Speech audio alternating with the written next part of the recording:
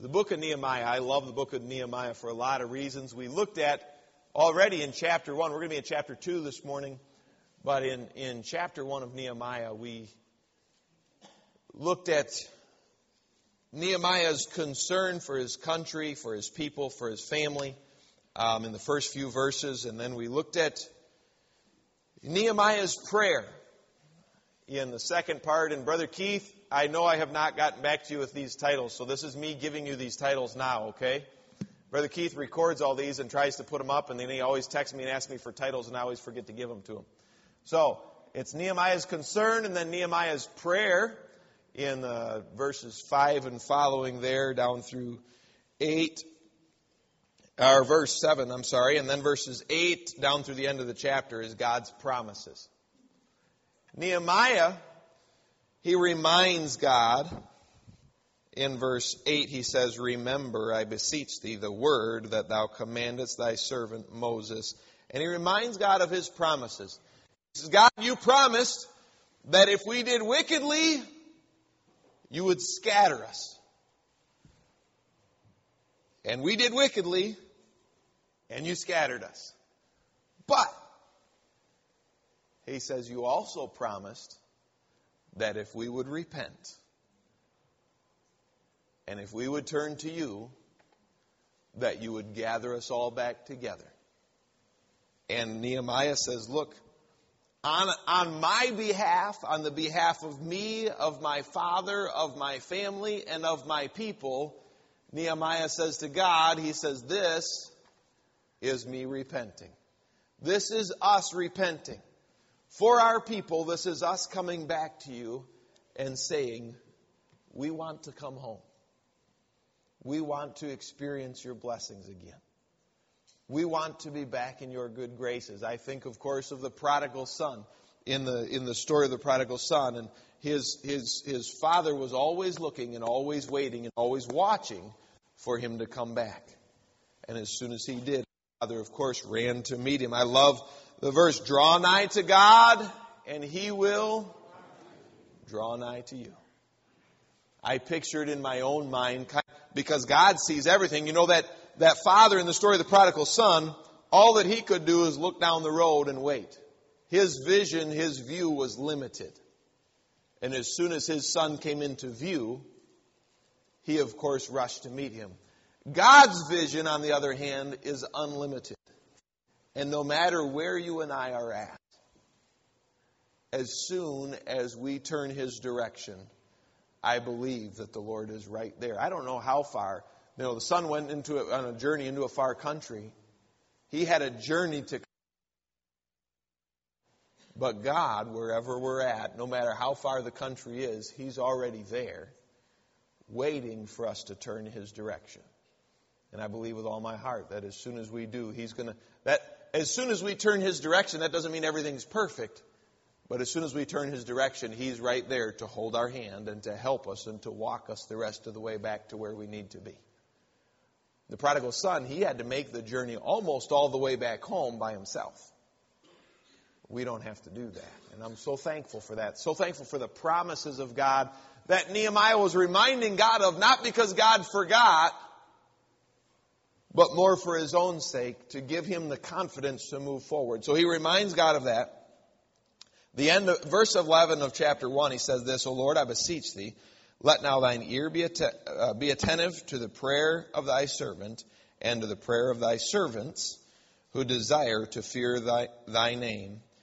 And prosper, I pray thee, thy servant this day, and grant him mercy in the sight of this man, for I was the king's cupbearer. He said, I am going back before the king. And he said, I'm going to need mercy. He understood his standing. He was a stranger. He was the king's cupbearer. He was in a place that was a place of high regard as far as a servant. He was trusted, but he was still a foreigner. And he understood what he was doing. He was going to go to the king. He was going to make a petition to the king. He had been praying about it, fasting about it. But he said, God, I need your help.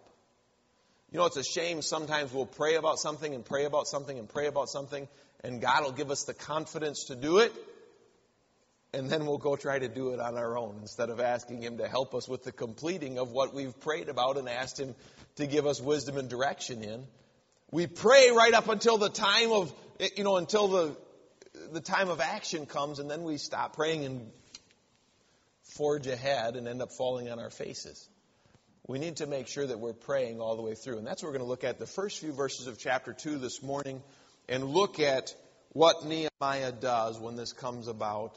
And there's a little statement in here I just want to spend a little bit of time on this morning. Let's look at verse number 1 of chapter 2. And it came to pass in the month of Nisan, in the 20th year of Artaxerxes the king, that wine was before him, and I took up the wine and gave it unto the king. Now I had not been before time sad in his presence. He says the time had come. Now this is several months later. They're still within the same year, but several months later. If you read back in chapter 1, verse 1, and now chapter 2, verse 1, several months down the road, he has spent some time in prayer and in fasting and in talking to God about the situation and begging God for help. Now he's back before the king. It doesn't say that this is the very next day after he's prayed. It doesn't tell us exactly how many days it's been since he prayed the prayer at the end of chapter 1 there. But he says wine was before the king. His job was to bear the wine to the king. And so he says, I was doing my job. This time had come. And he says that what he says at the end of chapter 2 and verse 1, he says, now I had not been before time sad in his presence. Let's pray. Thank you, God, for today. Thank you again for this Sunday school class, for the visitors that are here with us this morning, Lord, for the faithful folks that are here every single week. I pray that you'd bless. I pray that you'd add your blessing to your word this morning. Be with our preacher, I pray as well. In Jesus' name, amen. I had not been before time sad in his presence. I believe with all of my heart that one of the reasons that God allowed Nehemiah to do what he allowed Nehemiah to do was because of that little statement that you see at the end of verse number 1 in chapter 2. He said, I had not been before time sad in his sight. Now, notice what it does not. Nehemiah doesn't say, I'd never been sad before. Nehemiah does not say, I'd never had a bad day. He does not say, I'd never had a broken heart, I'd never struggled with anything before. He said, I had not been before time sad in his sight. He had a job to do, he had a responsibility to do, and he said, I had, with the Lord's help, before this time, for however long it had been, that he had been the king's cupbearer, he had never seen me sad before.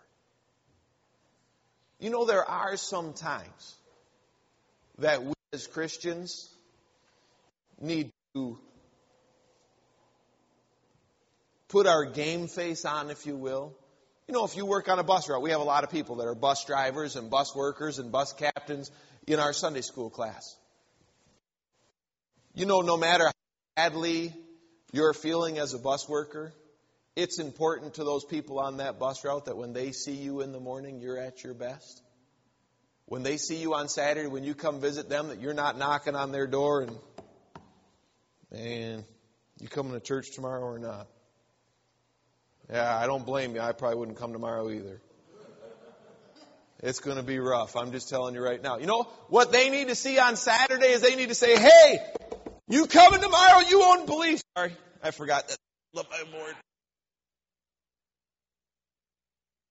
Phone stand over.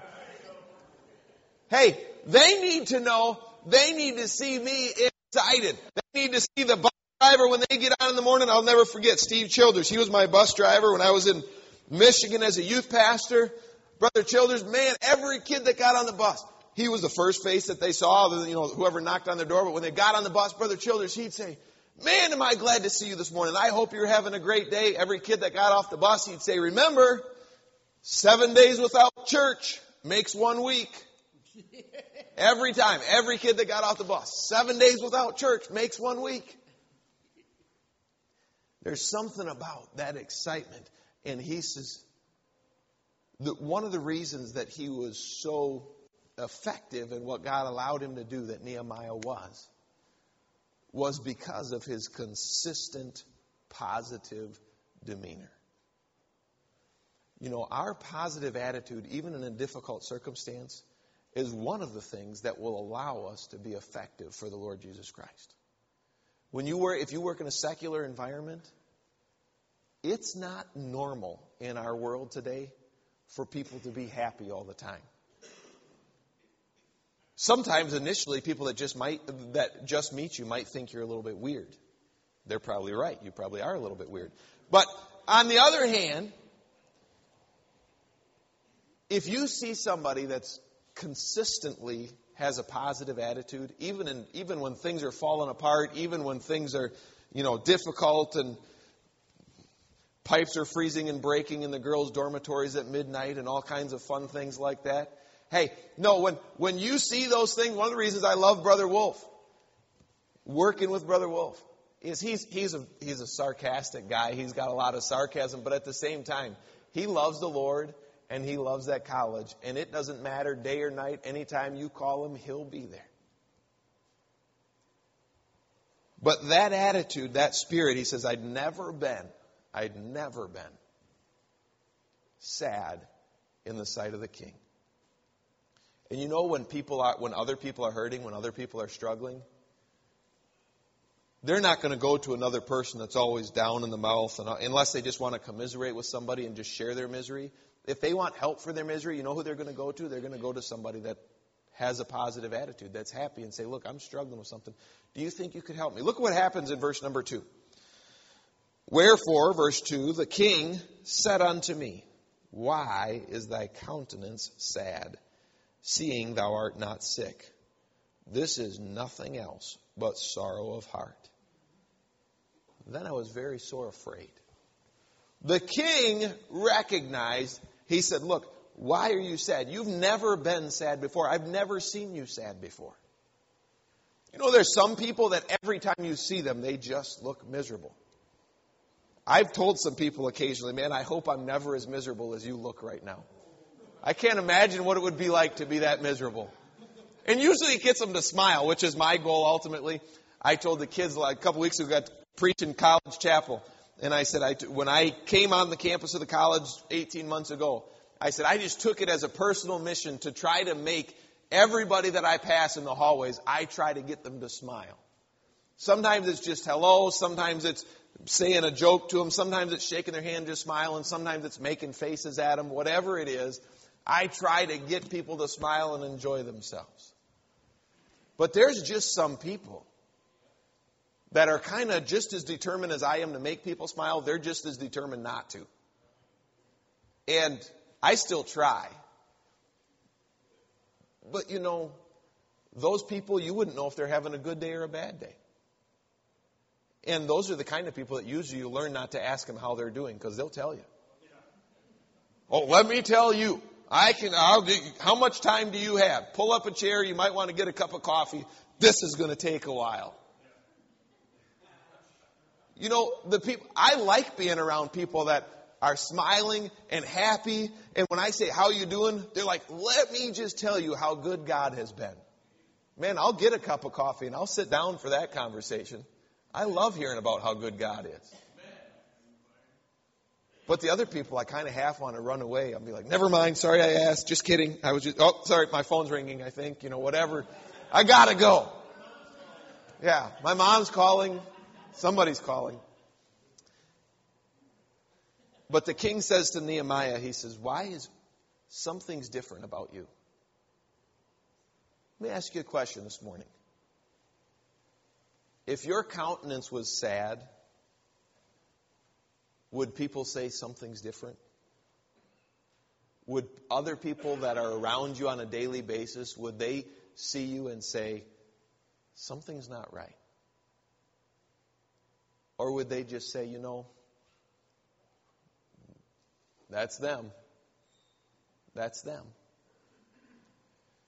Because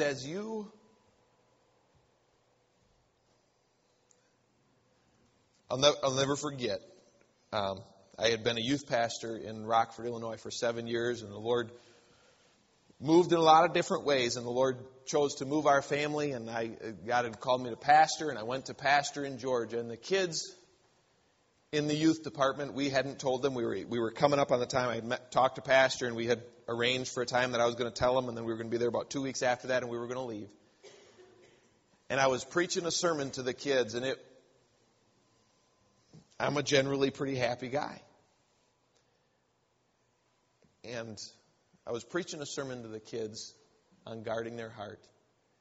And I just wept through almost the whole sermon. It was very difficult for me to get through. And of course, I wasn't a blubbering mess, but it was difficult. And every worker and a bunch of the kids in that youth department, sometime in the next several days at different times, came to me and said, "Something's not right. What's going on? That's not you. You're not normally that way." They recognized because it was out of character for me. What is out of character for you? When your kids or your grandkids or the people at work or the people on your bus route or the people in whatever ministry that you're in, when those people see you, what would they have to see to say, that's out of character for them? That's not normal for them. They're not normally that way.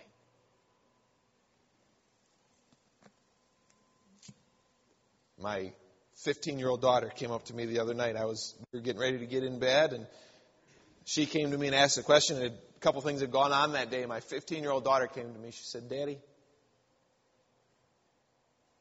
you did this, and that's not normal." It wasn't anything bad, but she was worried because she recognized that wasn't the way that I normally was. Our families, the people that we're around on a regular basis, ought to know us enough to say, that's out of character for them. God was able to use Nehemiah to do what he did. I believe with all of my heart that it was in large part because of what his character was on a regular basis, that the king was able to recognize that's out of character.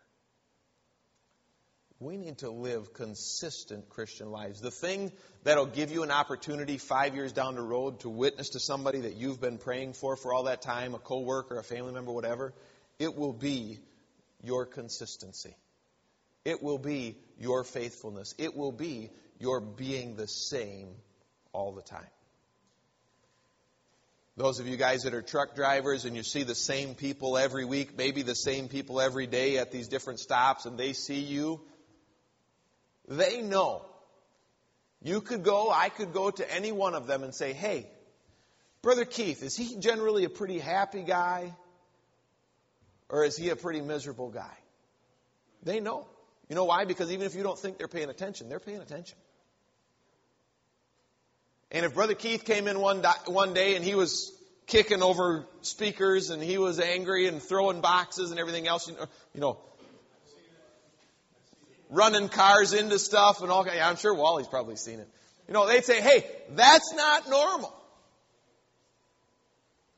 What's wrong?" What would it take for somebody to recognize in your life something being out of character? What would be out of character for you? Verse number 3, he says this, he said at the end of verse 2, Nehemiah says, "I was very sore afraid." Why? Not because he was afraid of the king, but he recognized the king had the ability with a snap of his finger or the point of his finger to just have his head cut off. Kings didn't like having people that were not happy in their presence. They liked to be on the positive side of things. They needed people to be an encouragement and a blessing and all that and uplifting. And they said, "Hey, Nehemiah is afraid." But what happens in verse 3, he says this, "And said unto the king," this is Nehemiah says, "I said unto the king, let the king live forever. Why should not my countenance be sad when the city, the place of my father's sepulchres, lieth waste, and the gates thereof are consumed with fire?" He says, why shouldn't I be sad, king? The place that I care about the most is falling apart. You know, I've seen some dads and some moms and talked to them and said, "Man, you don't seem," and you know, what will affect them more than anything else is if there's something going on at home. Maybe somebody's sick. Maybe it's a marriage that's struggling. Maybe it's a child that's struggling. And people that normally are very happy people or very positive people, and you see that and you say, "Why? My child's making bad choices. Struggling with my spouse, or maybe my parents, or maybe I have a father that's in the hospital, or maybe there's something about that." And Nehemiah says, why wouldn't I be sad?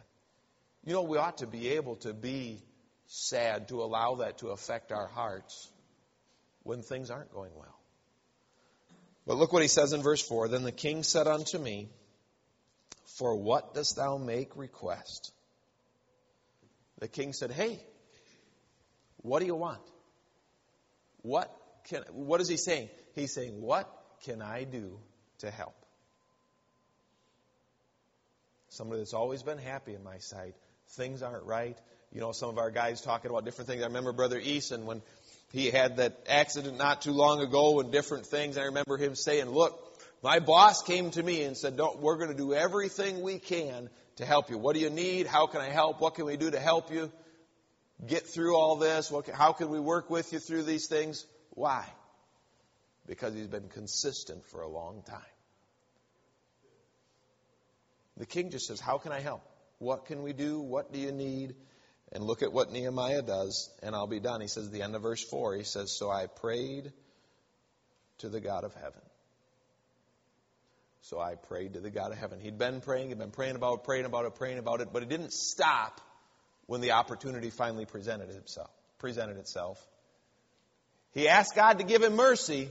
God had given him mercy, and now he goes to God. He says, "God, I've got the mercy, and now I need wisdom. I need wisdom on what to do going forward." And I'm looking forward to going through the rest of the chapter and what happens and how God works. But what would be, just my challenge for you this morning, why are you so sad? But what would be out of character? Not that we have a bunch of sad people in here, but what would be out of character for you? I just want to challenge you with that thought this morning. What would be out of character for you? Let's pray. Thank you, Lord, for today. Thank you for your goodness. Lord, I thank you for this Sunday school hour. I pray that you'd bless our main service. We love you. In Jesus' name I pray. Amen.